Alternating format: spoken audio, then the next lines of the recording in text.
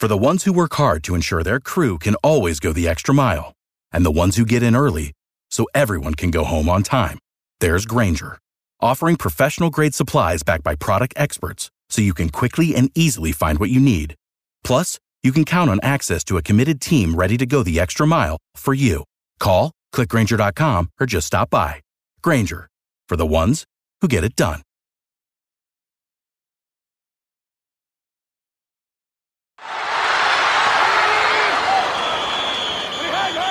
It's everything I dreamed of. I want to tell my dad that I love him. I still don't know what just happened. I'm just so grateful for the opportunity to play this game. A legacy is not what you give people, it's what you put inside people, but also what they put inside of me.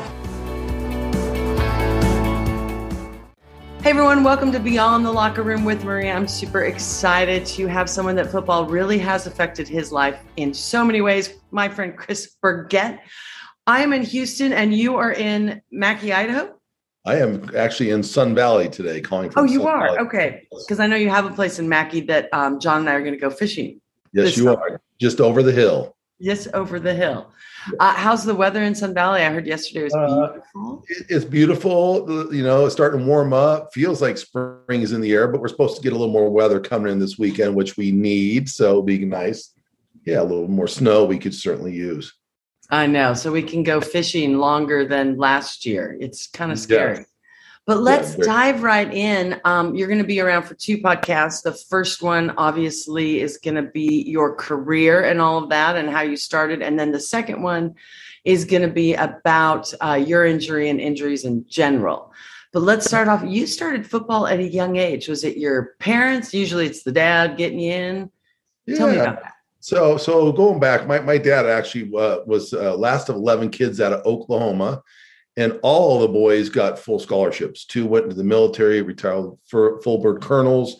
The other 3 played football and basketball. My dad got a full scholarship to Stanford University, where he started as a halfback until he got hurt. But so it started with Dad. He went to Stanford, and my mom was an Oregon Duck who swam for the Oregon Ducks, number 2 in the country back then for her.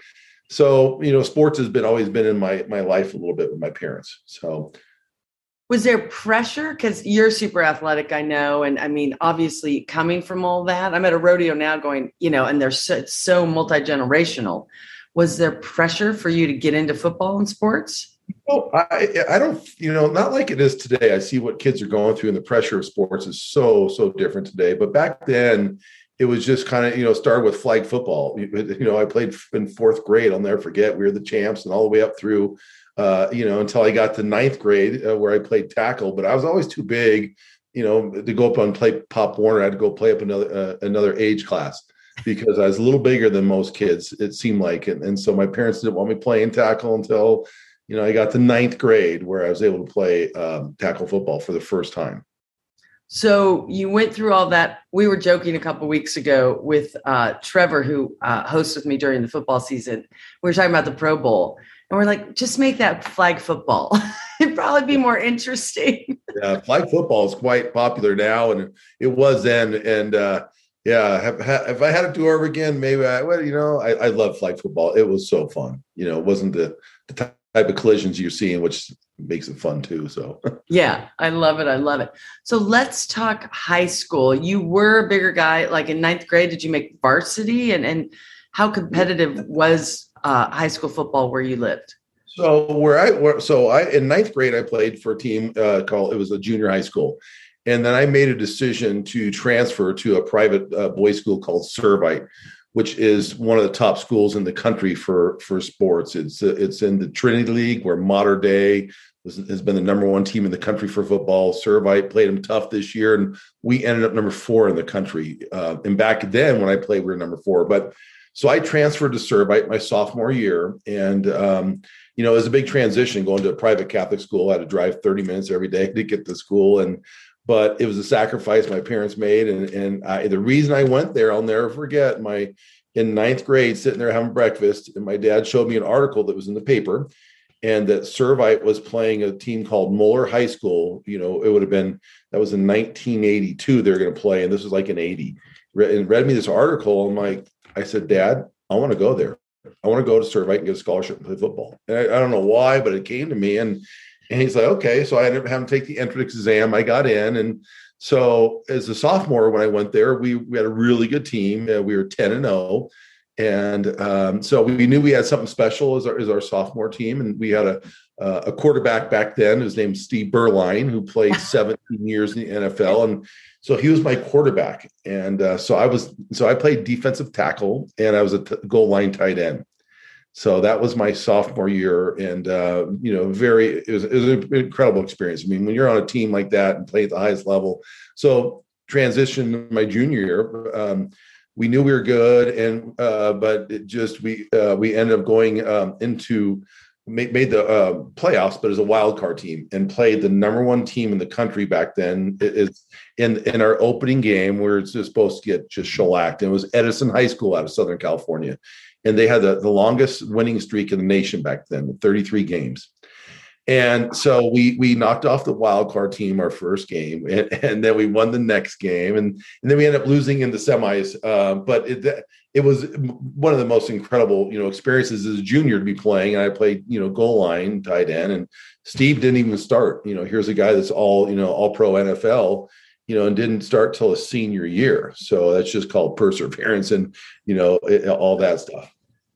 That's awesome. And then what happened on your senior year? So senior year, and I had a really good year as a junior, but I didn't make any, I don't even think I made all league as a junior, but my senior year, I had a really good year. And so we ended up winning the mythical state championship back then, because now they have the playoff system and they can really determine who's the state champ. But we were the mythical California state champ. We played Long Beach Poly for the championship game. But it was kind of ironic. So we opened my senior year against a team called Moeller High School in Cincinnati, Ohio. So we flew back. It was East versus West. We played the number one team in the country then, because Edison lost. And this is where Coach Jerry Faust was the coach the year before, that went to Notre Dame right out of high school as head coach. So we flew back. We played Moeller. We lost our opening game, and it was our fourth game of the year. It was our first. No excuses. We were ahead going into the fourth quarter, but we ended up losing that amazing team. But then we went on and won the next 11 games straight. We went 11-1. And so my senior year, I had a really good year. So I ended up being all Orange County. I was all CIF. I was the defensive player of the year for the Angeles League. I was a Catholic All-American. So I had all these different accolades, and really had, picks of most colleges, I always say, except for USC, which always made me mad. Well, I'm a Washington Husky, so forget USC. Oh my God. Anyway, all my friends are Trojans up here. It's just so funny. And, but anyway, so I chose the University of Arizona, and that's where I went to college. My sister-in-law went there too, so she'll be very happy to hear this. Yeah. So in high school, I remember my brother Pete played in high school, and in the summer it's hot and you do 2-a-days and all this, and he ate us out of house and home. And you're bigger than he is. I always joke he was the right guard for Mark Rippon, who is a Super Bowl MVP back in the day. But I mean, your poor parents, especially having to fit, your dad growing up with all those kids got it. But it's like, what was a day like in high school? Because you still had to study, and then we'll get into college, which is even harder. Yeah, no, and this school is a very tough school. It's a prep school, and I wasn't quite used to the curriculum, and it wasn't easy for me. So I had a couple tutors through high school, and when you're doing 2 days at Servite, you would get to school and you wouldn't leave campus till you got home at night, because it was too far to go back. You couldn't go back and forth. So you'd leave and you'd go there, and I ate a lot, and for me back then, I was one of the biggest guys on our team, not the biggest, but I was. I was maybe 225, 230, which, today's deal, it's big in high school. Back then it was pretty big. But yeah, so the training, the food that you ate, it was pretty incredible. Nothing like when you went to, around the training table in college, but yeah. I drank a lot of Mountain Dew back then, though. I know that. I remember that was my favorite. I love it. So what was your coach like in high school, and what do you remember? How did he prepare you to go on to college? What was he like? It was discipline. I went to school, it was the 4 Ds: dedication, discipline, desire, and whatever, what the fourth D is. But it was, there, you didn't walk on the field. You had to have shaved heads. Your hair couldn't be a quarter inch long. Yes, sir. No, sir. And you never walked on the field. I mean, it was very, very disciplined. So, going there where the training, the conditioning, it was second to none. So when I got to college, I felt like whatever we did, it was, I was ready for, except the heat in Tucson was a little different from Southern California. Yeah, true. But it's a dry heat. Oh. Dry heat. Yes. So I know I can't even imagine how much liquid you would consume in either just for that. Yeah. So he prepared you. And what was your coach's name again in high school? Ron Smeltzer. And then he went on. Yeah. So we were the state champs. Next year, they won everything. Then he went on and coached, not in the NFL. He's in the Canadian League for another 10 years. Very high level, one of the top coaches in the Canadian Football League. But yeah, so that was my high school coach. And he did a lot to prepare me. That's for sure. Well, and I always think my brother, because he's a little older than you and me, but back then, a lot of people, obviously private Catholic school, you're going to be more disciplined. And I'm sure it taught you great manners as well. But yes, it's like, that's what college and the pros is all about. And back in high school, especially then, I mean, you had it, but not as strict, I'm sure. So I'm assuming that, like you said, really, really carried on through college. So you're in high school, everything's going great, and you get a lot of offers. How did you decide where to go?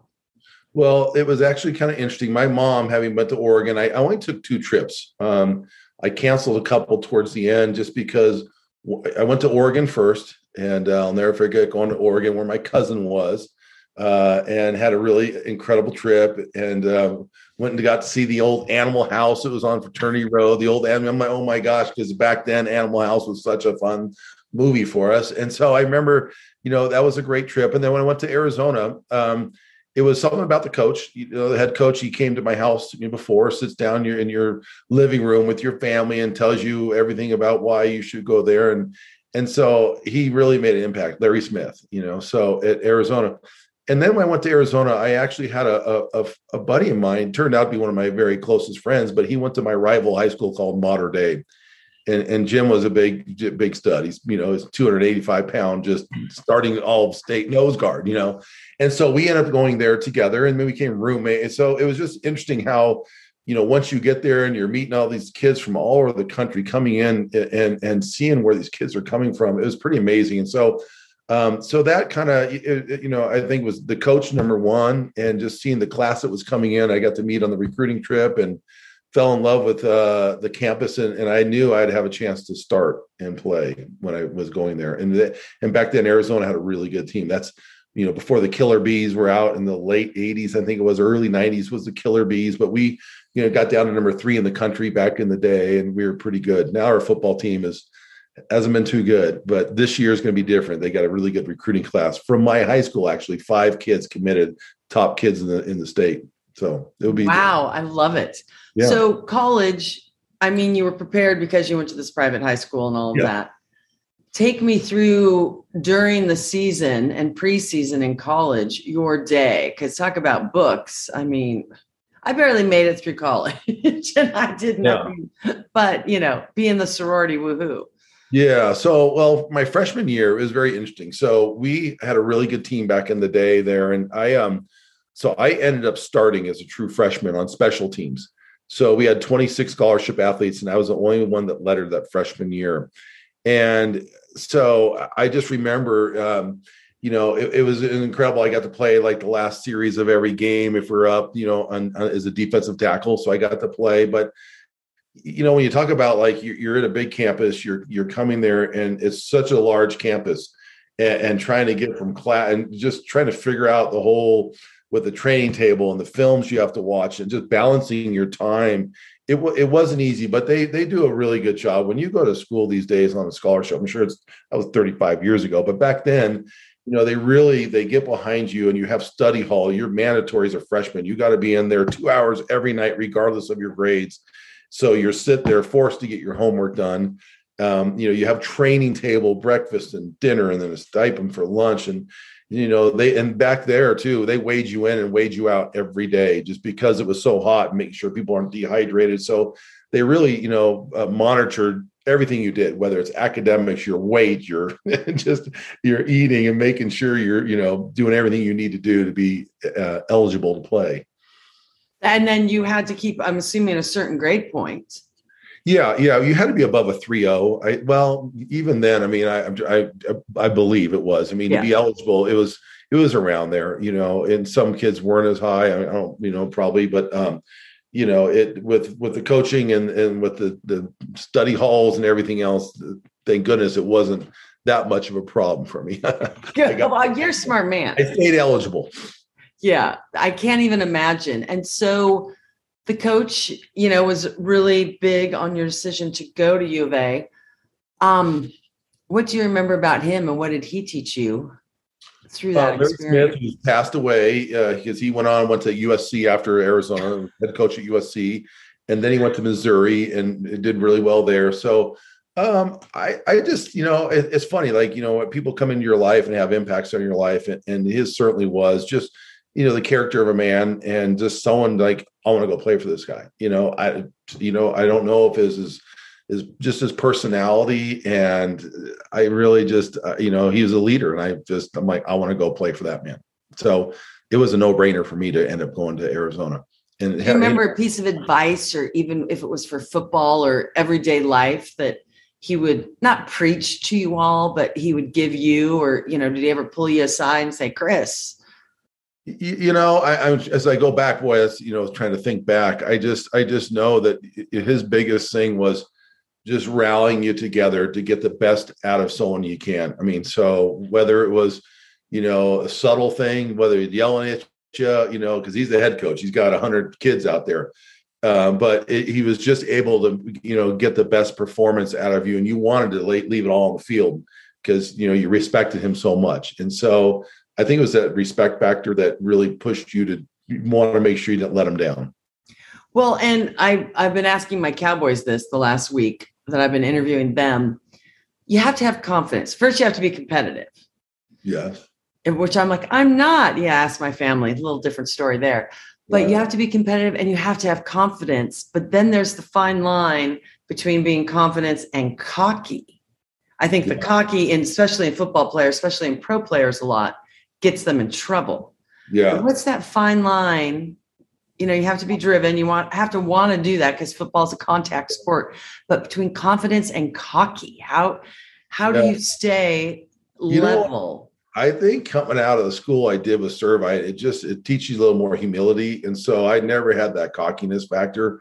You almost need a little bit, to be able to line up against a 300-pound monster every day and get and do those drills every day. So there is a fine line, but I think that, if you could have the, a little bit of cockiness, but, always keeping that humility, as I've always thought, was even more important, because you're at a level, people are looking up to you, and you're out there. And so it was just, you have to have, if you didn't have the confidence, you wouldn't, play. And so you have to have the confidence, or you wouldn't be out there. And then, the cockiness, it's just attitude, is projecting the right attitude. But it's sad to say, you see some of these kids these days, and they watch the people that are just, it's just different. It's a little different. And if they had a little more humility, I think they go a lot longer and farther in life. But and especially with the pros, you see, and it's like, why did they do this? Yeah. You have the money to hire a car service. You have, and you're getting paid all this money, no matter what sport. And I think the cockiness and the guys that get in trouble in football are more few and far between if you take the whole scope of how many people play, which is good. Yes, I would agree. And thank goodness. Yeah, thank goodness. But then you're just like, you have everything. What? You're just going to throw your pads off and walk off the field? I won't name names, but that was this last year. So. Drive a car at 100 miles an hour and wipe. I mean, there's just things that have happened. You just scratch your head and go, why? Gosh, darn it. Life is so short anyways. But Well, it is. And speaking of life is short, your career got cut short, and we'll talk about the injury, but you went to a couple big bowl games, and you said you were third in the country, and you played 3 of the 4 years. It's kind of funny to me because you see all these redshirt freshmen, and I'm like, oh, good. They have a year to develop, but you already developed if you're starting as a freshman. Weird question, but were you just so ready to go? You didn't care and say, I'll start as a true freshman, and then I'll have my, 4 years and instead of redshirting? It's the coaches make that decision. So when you get there, I wanted to play, but we had a really good team then, and our line was pretty deep as far as the defensive tackles. I mean, just big guy. One guy was 335 pounds. I mean, he's our nose guard, and these are seniors. So when I started as a freshman, I was the special teams. I was on kickoff return, and I knew then I was the first rotation on the defensive line. So when someone got tired or what have you, I'd go in, not to get a lot of playing time, but I got to play as a freshman. And so, I think that, and that's where, my freshman year, what happened is that we were playing, I think we're 7-0, and we're playing against the Oregon Ducks. And I always I recount the story that my cousin, E.J. Duffy, was the starting linebacker for Oregon, went to Jesuit High School out of Portland, starting linebacker. He was on kickoff team too. So he was there on that play. I got hurt. So ironically, we're ahead going into the half in my freshman year. The last play of the first half, the guy in front of me, preseason All-American, blows his knee out. And now I've got a coach in my face, shaking my face mask, saying, "You're a freshman. You're starting now in the Pac-10." Back then it was Pac-10, not the Pac-12.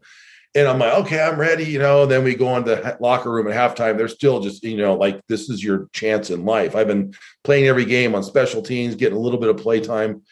Opening kickoff, second half, the ball was kicked in the end zone. I ran back, and the ball back then, they blew it dead. It was a kick in the end zone.